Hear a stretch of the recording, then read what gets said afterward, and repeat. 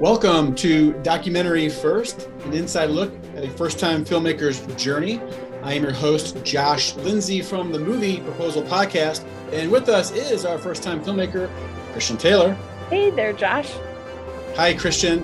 And before I forget, we can't do it without him, the one and only, trusty dusty, research extraordinaire, button-pushing guy, Jason Rugg. Hey there. Hey, Jason. Hey, Nice Jason. to be remembered this time.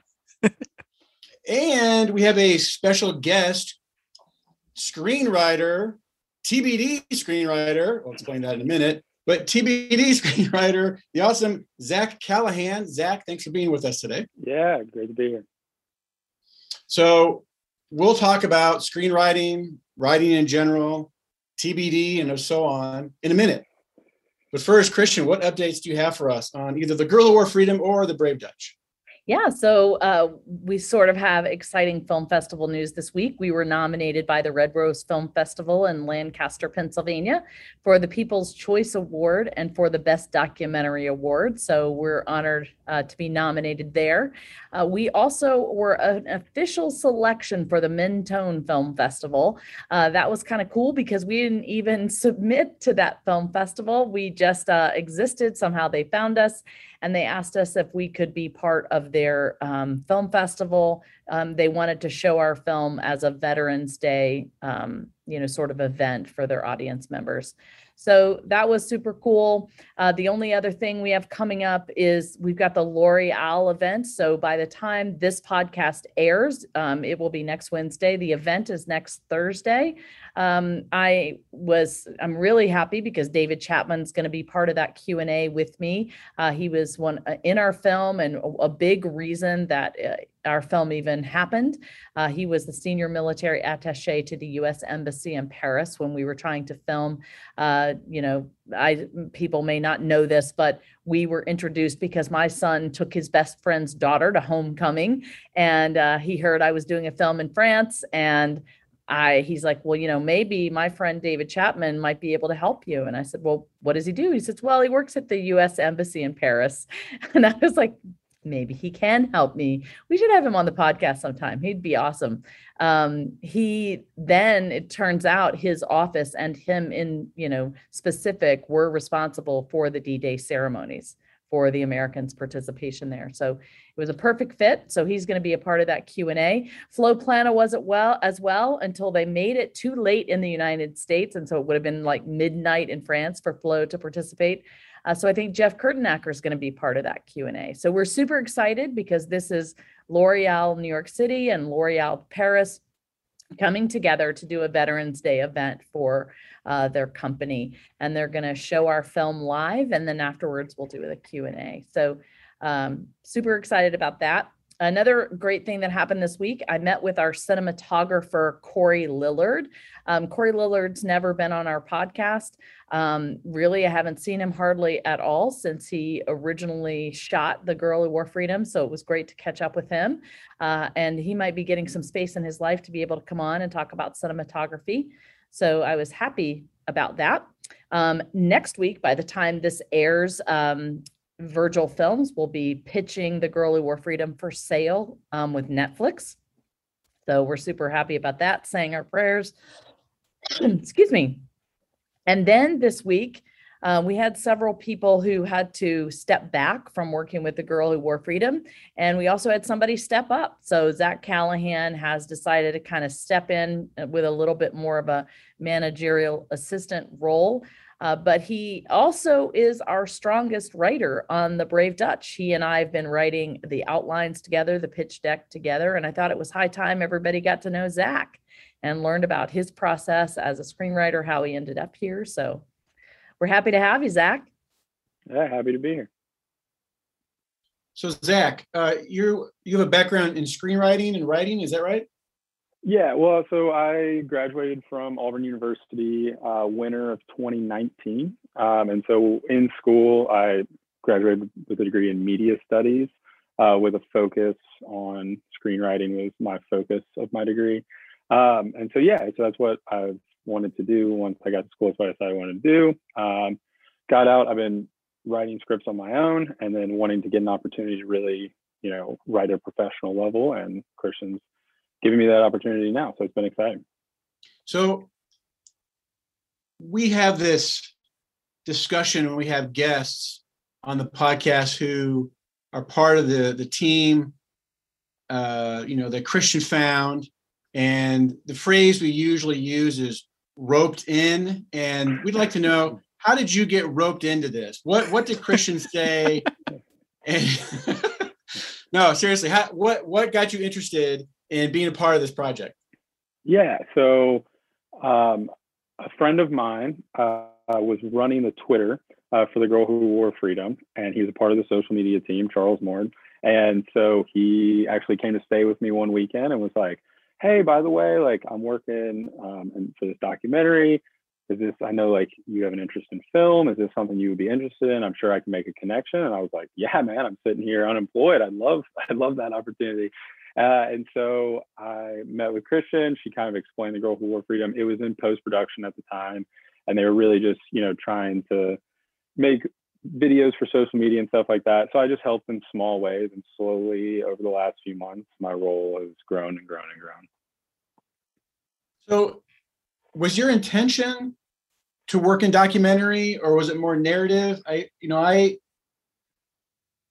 always like to drop that I went to film school for a year, so I'm going to do that again. When I was there, I went in because I wanted to make narrative type films, but when it came to a film project, I wasn't a very good writer, and I thought, well, documentary is easier because the story's already there. You just got to film it. It's easy, right? Now I have since learned that is not the case.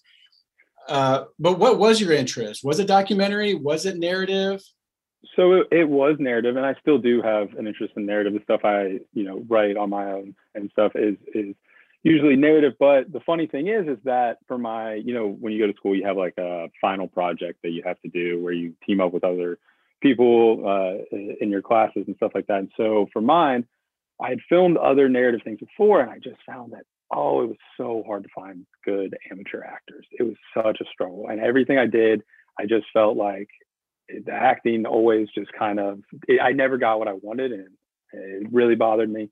And so for my final project, I knew a local artist in the area, and he made these incredible wood signs. And I thought they were fascinating. And it's in Opelika, which is a town next to Auburn. And every one of these signs was on every restaurant and every building. And I just was like, oh, this is so cool. I had a kind of a relationship with them. And so I just decided, I brought this idea up. And so we decided to do a documentary on that. And I wrote it and I directed it. And then I had another person that produced it, and then an editor on it. And we made it, and I really enjoyed the experience. And it was really the only film that I made that I felt comfortable showing people I was proud of. And so it kind of came along. And then when this was a documentary, with Girl Who Wore Freedom as a documentary, I was like, well, I really had a good experience on this one I made. Let's see. And so when I talked to Christian, I kind of explained my process. I sent it to her, and then I kind of explained the process that I went through with that and how I really enjoyed it. And so, yeah, that's kind of how I got into this aspect of documentaries. So what's your approach? Now that you're working on TBD, The Brave Dutch, or to be determined, right? The Brave Dutch, what's your approach in writing? Do you just, I don't even know where you begin. How do you know where to begin? Yeah, so I started off with Christian sent me the document that John wrote. And so there's already been a little bit of material. Obviously, he wrote this document that's about 50 pages long. That's just his thoughts and his recount of exactly what happened. And so I have his grandson did a podcast that I've listened to a number of times. And then he also wrote a screenplay of it that I've been able to read as well. So I've had those documents, and that's kind of been my base layer to build off of. And there's really a lot of great information in there, and the story's there. It's kind of just figuring out how we want to tell it, especially because we want to do it in an episodic format. And so how we can expand the story, expand John's story, and then also research, and trying to figure out, we know John's side, what's the Dutch side? How can we figure out their perspective of things, and kind of breaking all that down? These are the key elements. We want to start here and end here. Well, how do we fill all this in? And that's kind of the process I started with. So we have, I don't know if you know Jeff Kurtnacker, he's the composer for The Girl Who Wore Freedom, and Correct. Yeah. he's also doing The Brave Dutch, correct? Yes, he is. Yeah. So Christian talks about how she and Jeff had to learn to communicate because it's different communicating with a composer, someone who's writing music. You just can't say, I don't like that, make it better. You have to learn how to effectively communicate. How does a good director, would you say, in your experience, communicate with a screenwriter? Because they can't just say, this is garbage, redo it, right? You gotta, let's pretend you were giving some tips to a director on how to communicate to a screenwriter. What would you say? Yeah, I mean, I think Chris and I have had a good back and forth so far. I feel like sometimes the way I see things are a little bit more, how do I want to say? I've written a lot of like dialogue focused stuff in the past. And so with this, it's we have to tell everything from the story and emotion because, it'll be a lot of like interviews and stuff like that. We don't know exactly what people are going to say. And so Christian, especially with working on The Girl Who Wore Freedom, she has a great understanding of where the emotion needs to be and how to capture the people's emotion. That's something that I don't have a great grasp on yet. And she's really been like, hey, right here, I love everything you did, but right here, we need to capture this feeling. We need to let the audience know exactly how they should be feeling here. And so, we go back and forth on that, and I say, okay, well, let me try this. And I send to her, and she goes, oh, that one's great, but what about on this one? If we try this, and we just kind of go back and forth. I give her different options, and we narrow it down, and then we get something that we both like. You brought up a good point. The Brave Dutch isn't even filmed yet. There's Correct. Stuff that could be revealed that is not on anyone's radar. 100%. So how do you write a film that you only know part of the story? Oh, Christian, she raised her hand. I'm going to call on Christian. Hold your thoughts. Yeah, go for it. Yeah, so it's interesting because we actually had a team meeting with our line producer this week, Kate Hurley, Bill Ebel, Michelle Coupé. And Kate has typically worked in the advertising world or in some narrative world. And when you first read John Lau's document or you listen to the podcast, it really comes across as a narrative. And it would be an incredible narrative film. But we're doing a docuseries. So, I know what that's going to look like. It's in my head. But she was coming to the table, wanting to storyboard everything and wondering how this was all going to be written and wanted to bring a bunch of writers in.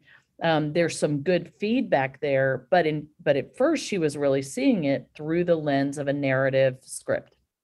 And Bill, when I said, well, ultimately, I think it's going to initially be written by Zach, Bill, and I, because, it's all in my head and it comes out through the process.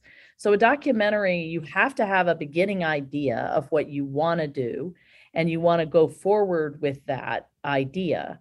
And so because of that, I've been able to say to Zach, okay, Zach, here's the original document that John wrote. Here's what the Dutchman Art Kleist wrote. Here are all these other characters that we've learned about.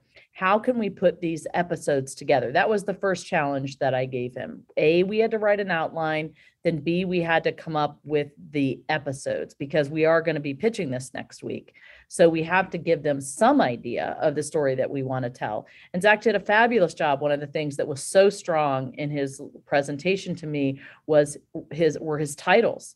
And so all of his titles, he put a lot of thought into those, and they were super intriguing. And then he wrote, the little descriptions of each episode as to what they will be. Now, when you read it, it also comes across in a narrative way, but we explained that, we are going to be interviewing, survivors or Dutch underground workers or their families or museum workers, tour guides, things like that. And in those interviews really is where our story will be discovered. So we're thinking about the reenactments that we want to do, because that's going to be part of this, just like The Girl Who Wore Freedom. And the reenactments are going to be more scripted and probably storyboarded, but they're MOS, they're mise en scène. They don't have words. And so Zach doesn't have to write those, but he is going to be thinking about the action, what we want to see. And then ultimately, when we do our interviews with all these different people, that those interviews will determine what the story will be. Because you can only tell a story that you have material for. So if I want to tell something about John Lau, but I don't have any photos, videos, and no interviews to talk about what it is, I am probably going to have to cut that part out, right? So, and then somebody may tell us something that we've never thought about or known about, and we're going to have to investigate that alley. But here's the other layer. What if we interview those people and the interviews are terrible and we can't really use those? Or what if we interview someone that we just didn't expect would be great and that person is great and compelling? So in the edit, this is why I gave Bill Ebel an editing credit on The Girl Who Wore Freedom, and he'll probably get one on The Brave Dutch as well, because it's really like this huge, gigantic puzzle that you have to look at all the pieces, and then you have to put them together in a cohesive format. And at that point, then you're able to actually write probably what the narrator would say, or you can order the episodes, and Zach's work will come in a much different way once we have a better idea of the story. Does that answer your question? I think so. But it brings another question. In The Girl Who Wore Freedom, it opened with narration. There's some narration throughout, and at the end, do you expect there'll be narration in The Brave Dutch? There will have to be some. And the question is, how is that going to be? Sometimes the narration comes out through the talking heads. And so it's not, in The Girl Who Wore Freedom, it was more a personal experience, personal point of view. I don't know if it's going to be that yet, but if you think of Ken Burns documentaries, Ken Burns, will always have a narrator like Peter Coyote or whoever, who sort of is telling the story, leads you into, the characters in the story, or through the pictures or the videos or whatever. That is yet to be determined. I don't know how we're going to do that yet. So time will tell. But if there is that kind of narration, it's going to have to be written. So where do you go from here? And maybe Christian, you can start, and Zach, you can add to it. But again, we're just working on outlines. It hasn't been filmed yet. So how much time is spent on screenwriting right now? Yeah, well, it's interesting. When Zach came to this story, I was curious to see what would happen. So he initially came to us. He said he wanted to write. I wasn't quite sure how to use him with The Girl Who Wore Freedom because we were done with the writing portion. I also wanted to learn what his skill set was. And so I gave him assignments like working on our newsletter. He did a little bit of editing. I wanted to see if the rapport was there. B, I wanted to see what his skill level was. And then I wanted to gauge his interest, because if somebody's not really passionate about the subject matter, then they'll not really be passionate about learning what they don't know, and they're not curious enough to discover the story. So, I knew he was really interested in narrative screenwriting, and he really didn't know anything about the Dutch, but he does like history. And so I gave him the challenge of really taking all this information in, and I wanted to see, would it capture his attention? Would it capture his imagination? Would he want to continue down this path? And he had to spend a lot of time researching and pondering that, and I'll let him speak to that. But over time, I remember when it was right before I really needed to do an outline and pitch it to the Brave Dutch, I went back to him and said, listen, I really want to know, are you interested in this story? Do you really want to work on this, or would you rather go and work on something else? And by that time, I think he was all in. So Zach, why don't you talk about your experience? And I'd love to hear a little bit about how this real world experience has been different than your college experience. And then I'd like to hear a little bit about how you made that transition from first learning about it and sort of doing it as a job assignment to then letting it capture your imagination and wanting to dig in deeper. Yeah, no. So, as far as like the experience transitioning from school kind of into this, is the aspect of like, for school, you have assignments. And so it's like, you're given something, you have a due date, whether you do it a week before or the night before, it's got to get done at some point. And it's just very like cut and dry. This is what it is. Sometimes it's something you're super passionate about. Sometimes it's something you just have to do because it's cool and you got to do it for a grade. And so I feel like this was such a cool opportunity because it wasn't like necessarily, I wasn't like, oh, I want to do World War II documentaries. I have this passion for the Dutch people, and this is going to be such a great like opportunity, a passion project for me. But when Christian sent me the material and I read it, I was just instantly like, okay, so maybe the Dutch people in World War II and John's story are not something I'm super passionate about. But from a filmmaking aspect and a writing aspect, this is a story that's dealing with time. This is a story that's dealing with human resilience from all angles, right? Is a man's journey. And I was like, okay, well, these are all story arcs that I'm very interested in. So this gets me interested right away. Like my brain starts working and I'm thinking of different ways that I would want to tell this story. And the more I dug, I found it to be a super interesting story from all different angles and every single level. And then one day I was just like, that's all I would just wake up. It wasn't like, oh, I need to go and I need to get a little bit of this work done. It was just, I was waking up and I was just digging into this story. And I think that's the turning point where I was like, okay, well, I'm in too deep now. I have no choice. I have to work on this. And kind of real quick, I want to go back to what Christian was talking about and you kind of were asking this about, what is my role exactly as a screenwriter this early into the story? And I think I don't really even look at it as specifically like you would a screenwriter, because I feel like I'm doing a lot more than that in the sense of like, I'm organizing, I'm trying to piece together the story the best way possible. And then later on, there'll be the actual, because most people I feel like think of a screenwriter as someone who writes dialogue, but that's not all it is. And I feel like I'm helping shape this story for now and help Christian see a clear path of how, and it could go left, it could go right, but I want her to and us to have answers for if it goes this way, well, here's how we can steer it back to our complete story that we have. And so I kind of feel like that's more of my role right now. And then eventually it'll lead more into, okay, let's write this big speech. And, oh, I remember I highlighted this 6 months ago, and I think this would be a great way to start off the film. That stuff will come later. But for now, it's just organizing and creating a path for the story. Yeah, and I want to pick up with what you're saying there. What I love about this collaboration is that Zach's going to pick up different things that I'm going to pick up. And something will catch his eye or his imagination, or he'll have a question about it. And I love that because sometimes he's brought stuff to my attention that just went right by me. So I love that about, what he brings to the party.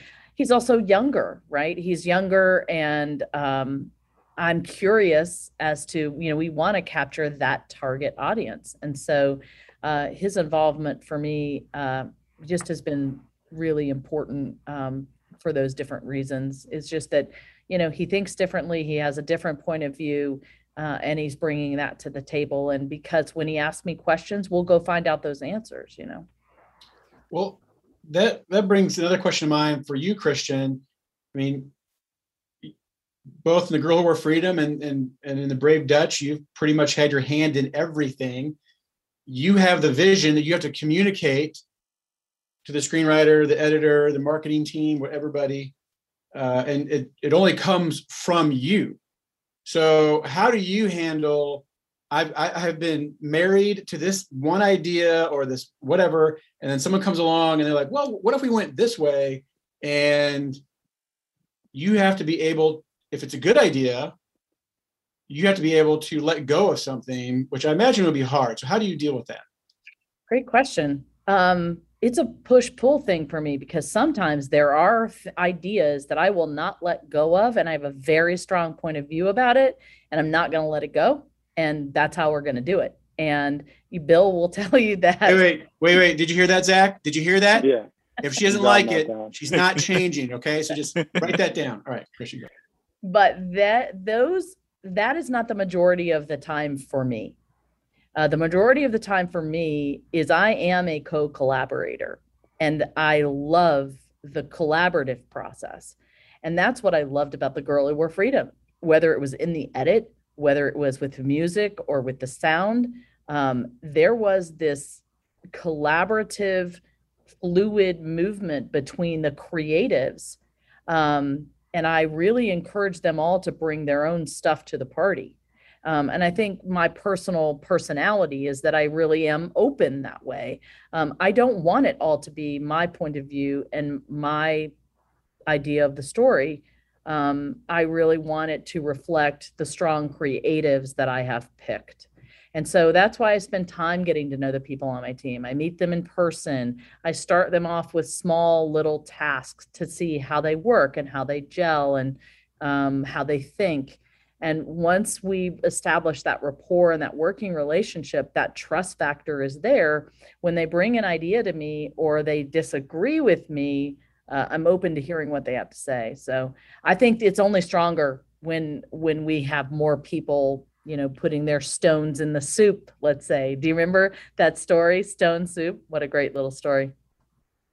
I do. I was telling, who was I telling that? I wasn't telling you, Jason, was I? I was telling someone that exact story like a week ago. So yeah, well, if you're listening to this and you don't know the story about Stone Soup, go look it up. It's a children's book that's really quite brilliant. And that's the way I think about filmmaking. Hadn't even thought about it until this moment, but everybody comes to the party with a big bowl of hot water. They put their stones in the soup and it makes this amazing stew. So, that's just the way that I work. Not everybody is like that, but I think in the documentary process, you do have to have a leader and somebody that's charting the course, but at the same time, the story's always evolving and you just never know what you're going to get until you're done. So Zach, let's shift gears for a minute and just talk about you for a second. What you mentioned, you originally had a focus on narrative films, but you like doing documentaries.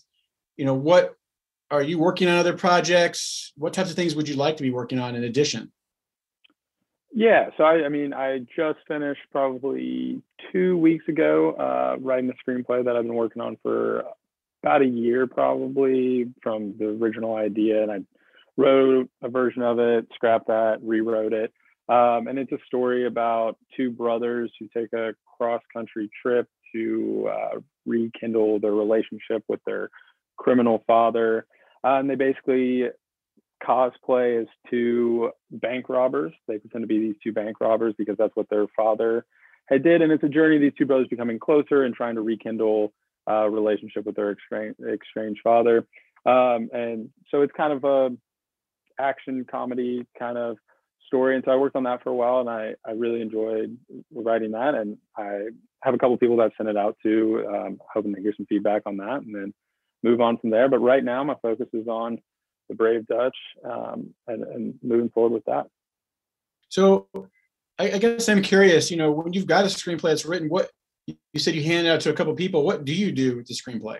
Yeah, so I have 2 or 3 people that I'm very close with who who graduated a couple years older than me or that I've met through the years, and 2 of them live out in LA, and they have, one of them is represented and has a manager.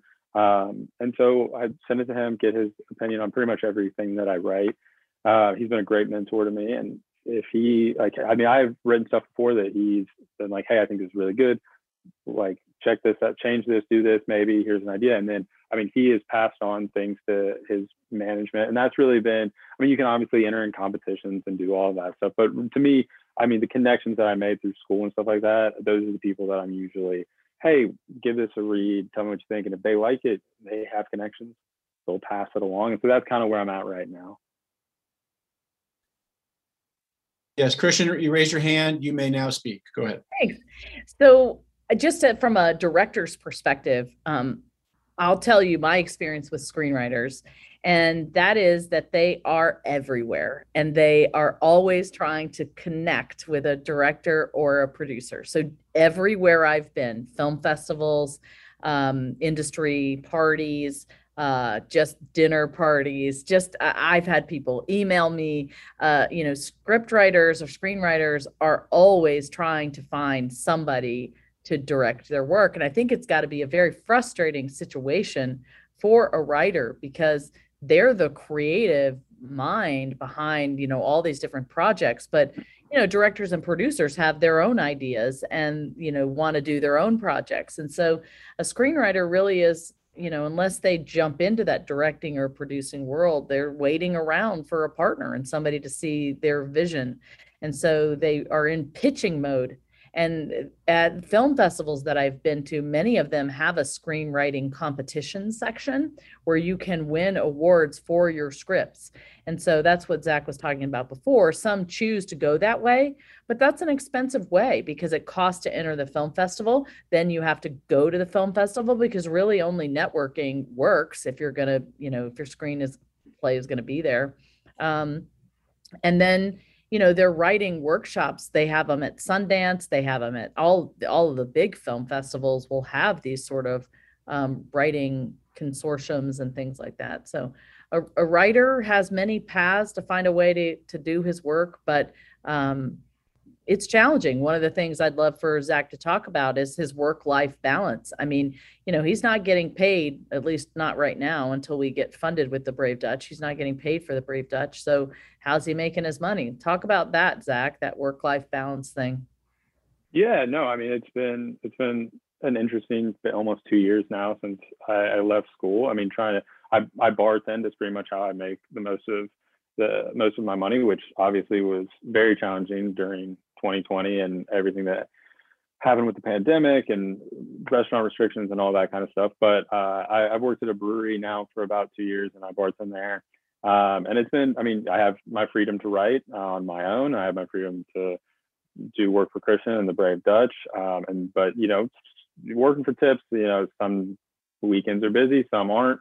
It's a struggle, and I've PA'd and I've worked on some commercials here and bouncing around with stuff. But yeah, it's not the easiest thing ever, and I've struggled with is this the best way to do this? When I graduated, a bunch of people that I went to school with, everyone hopped on a plane, LA, New York, right? I live in Memphis, Tennessee, which is neither coast, right? So they all did that, and I listened to the same people that I was talking about earlier, who I sent my scripts to and stuff. They graduated a couple years older than me, and two of them moved out to LA, and they were like, "What you want to do right now is write." And I was like, "Yeah." And they were like, "Well, you can write from anywhere, and LA is expensive, and New York is expensive, and what do you see those places like? Do you feel like you need to be here for X, Y, Z?" And I was like, "Well, right now I just really want to write, build up a resume, and then go from there."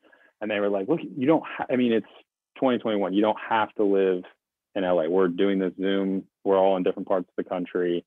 We could be in different parts of the world. It doesn't matter. I can write a script and send it to people." Luckily, I've made some good connections other ways and stuff like that. And also, living in Memphis, Memphis does have a very strong up and coming film community. I just went to the Memphis Indie Film Festival last week.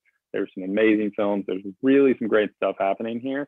And I'm excited to hopefully in the next couple of years really be a part of that. Because right now I can be a bigger fish in a smaller pond than if I go to one of the coasts where it's just, like you said, Christian, you go to any party, someone's pitching you a script. That's just all it is. Everyone's going to be, so that was just my choice. Everyone's going to tell you the best way to do something. And, oh, well, the only way you're ever going to make it is if you do this, or the only way you're going to, well, everyone can do things differently. That's at least how I felt. Yeah, it's been a up and down 2 years, but I'm 23 years old, very young, just 2 years out of school, and I feel like I'm in a good place so far. So I'm happy about the decisions I've made. Well, attitude is a big part of success, and I think you've got a great attitude there, Zach. So thank you. I don't think anyone's worried about you, so that's good. Awesome. Yeah, unfortunately now, a lot of people are finding out LA is expensive and I don't want to live there and I can work from anywhere. And so people are leaving New York and LA and they are moving back to get a settled life. The difference is the networking aspect. And when you are in LA and New York and there are all of these events, you go places and you meet people. At least you should. Yeah. That's how, you get jobs. But I have had friends who live here in Chicago and even some that live in Nashville or Memphis who they live in those places, but they'll go for a week or two out to LA or a week or two out to New York and kind of, mix and mingle during that time and then come back and work from home, particularly if you're a writer. So there are many ways to do a life of a writer. I do think that making connections, and if you can, volunteering like you're doing here, is always a good way to break in and get to know people and get some experience under your belt. I mean, do you agree, Zach? Oh yeah, 100%. I mean, this has been a great experience for me so far, definitely. Awesome. All right. Well, hey, Christian, we're getting near the end here. Any final questions, or should we shift gears? Well, first of all, I want to say we lost Jason Rugg, and so we're sorry about that. I was going to have Jason pop in and ask you some questions from his own. He does a little bit of writing himself, so sadly we lost him. But one thing I do want to give a shout out to, I've mentioned them before, but Bob and Janie Miller continue to be, an incredible support to all the things we're doing here at Normandy Project. And they're just an incredible blessing. And I want to say that if you're listening to this and you're a screenwriter and you have the opportunity for developing relationships, with people that are passionate about supporting others. Bob and Janie are very generous. They have philanthropic hearts. They love World War II history, so they're passionate about this subject. And they have been our most consistent and our, best donors all throughout this process. Not just financially, but also with advice. They're encouraging and they're wanting to be a part of the Brave Dutch going forward. They recently just supported us again this month, and it's always a surprise to me when a check comes in the mail or when an offer for help comes in the mail. But really, without them, I don't know where we would be. And what's great is even though the film, The Girl Who Wore Freedom, is done, they've continued to be a support. So Bob and Janie, once again, I just want to give a shout out to you and tell you how much you mean to me and to everything we're doing around here. And with that, Jason Rugg is back. Jason, I had said that while you were gone, I was sad about that. I wanted to give you an opportunity to ask Zach some questions. Okay, sorry, I'm a little bit frazzled. I'm trying to figure out what what happened with my computer. It just suddenly locked up, and I could still hear you guys for a little bit, but then it completely shut off. Okay, give me a second. Just go back to what you were doing. I really don't think it was the computer. Jason needed a snack, and he just left. He was like, "I'm hungry, and I'm not waiting." You think I don't have snacks within arm's reach, Josh? Yeah, but you can't eat in front of us, so we're like, okay. I'll just lean down like this. You can't. I'm behind on the mic. I've done it before. No one noticed. I was saying, Jason, you do write yourself. That's something that you really enjoy doing, and it's sort of fed your creative juices. So I figured you might be able to relate to Zach a little bit, and maybe you have your own writing stories. Yeah, I was. The thing that really struck me was I had disqualified myself from ever writing on any of your documentaries for a lot of the similar things Zach was talking about, where it's like, I'm not really interested in making documentaries. I'm not really interested in that sort of thing right off the bat. And so it was really interesting to hear you talk about that, Zach, about how you've been able to like boil it down to the human story behind it. And that's why you can get there. So it's not so much a question as it is an appreciation for your willingness to tackle something that was a little bit outside of what you thought your wheelhouse was. And I'm excited to see where it goes from there.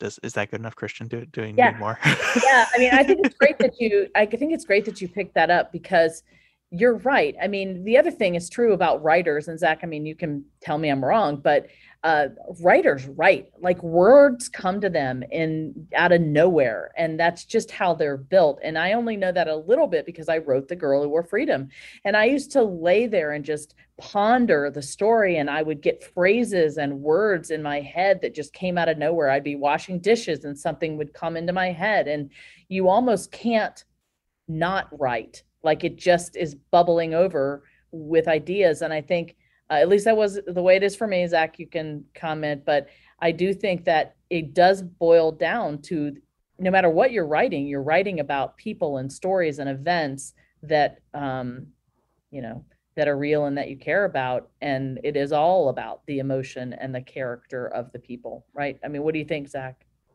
Yeah, I mean, like, this is something that, like, if you're gonna sit in front of a computer for 7 hours a day and try to write, I mean, it's not some luxurious life. Like, it has to be something that's inside of you that you have to get out.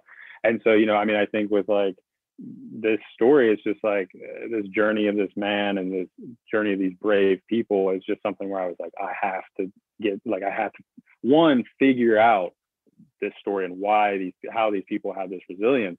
And then once I feel like I'm starting to get an understanding of it, I'm like, well, everyone needs to know about this. And I feel like that's kind of the way I felt about it. And so, that's anytime I have a story that I feel like I want to tell, it's like, well, I have to tell it. Yeah, cool. Well, rock and roll. Well, Zach, thanks for being on our podcast. We're excited to see where this all heads, and I'm sure it'll be an exciting journey for you as things get filmed and new ideas come and so on. So yeah, Christian, you so much for having me.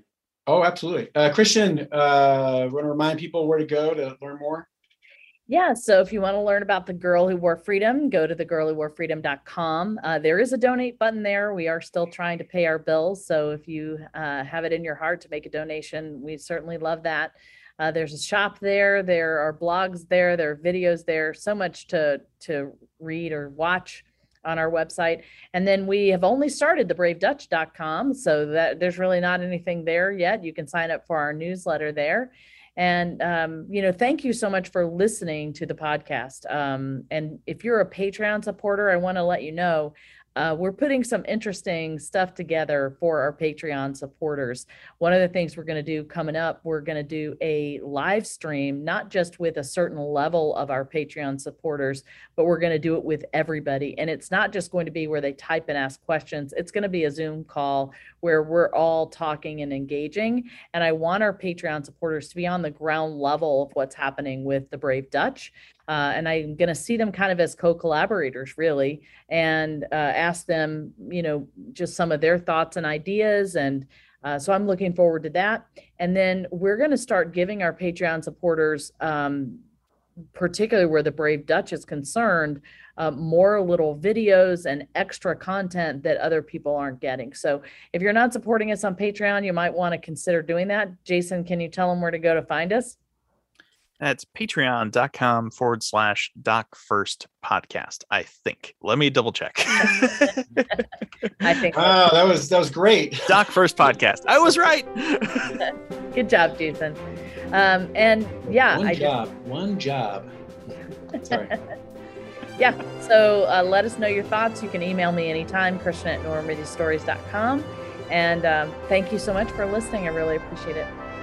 Yes, thank you for listening to Documentary First, where we believe everyone has a story to tell and you can be the one to tell it. Yes, you can. Bye, everybody. Thank you for listening to Documentary First. We really appreciate your partnership with us. We can't do any of this without you. So thank you so much for listening, for donating, and for following along on our journey. If you are able to make a donation this week, we would really appreciate it. We are supported by donors who give us $100 or less, so anything helps. Also, if you're able to share the news about The Girl Who Wore Freedom with your friends and family, please do that on Instagram, Facebook, Twitter, or email. And sign up for our newsletter at thegirlwhoworefreedom.com. Please go to thegirlwhoworefreedom.com/donate to make a donation today.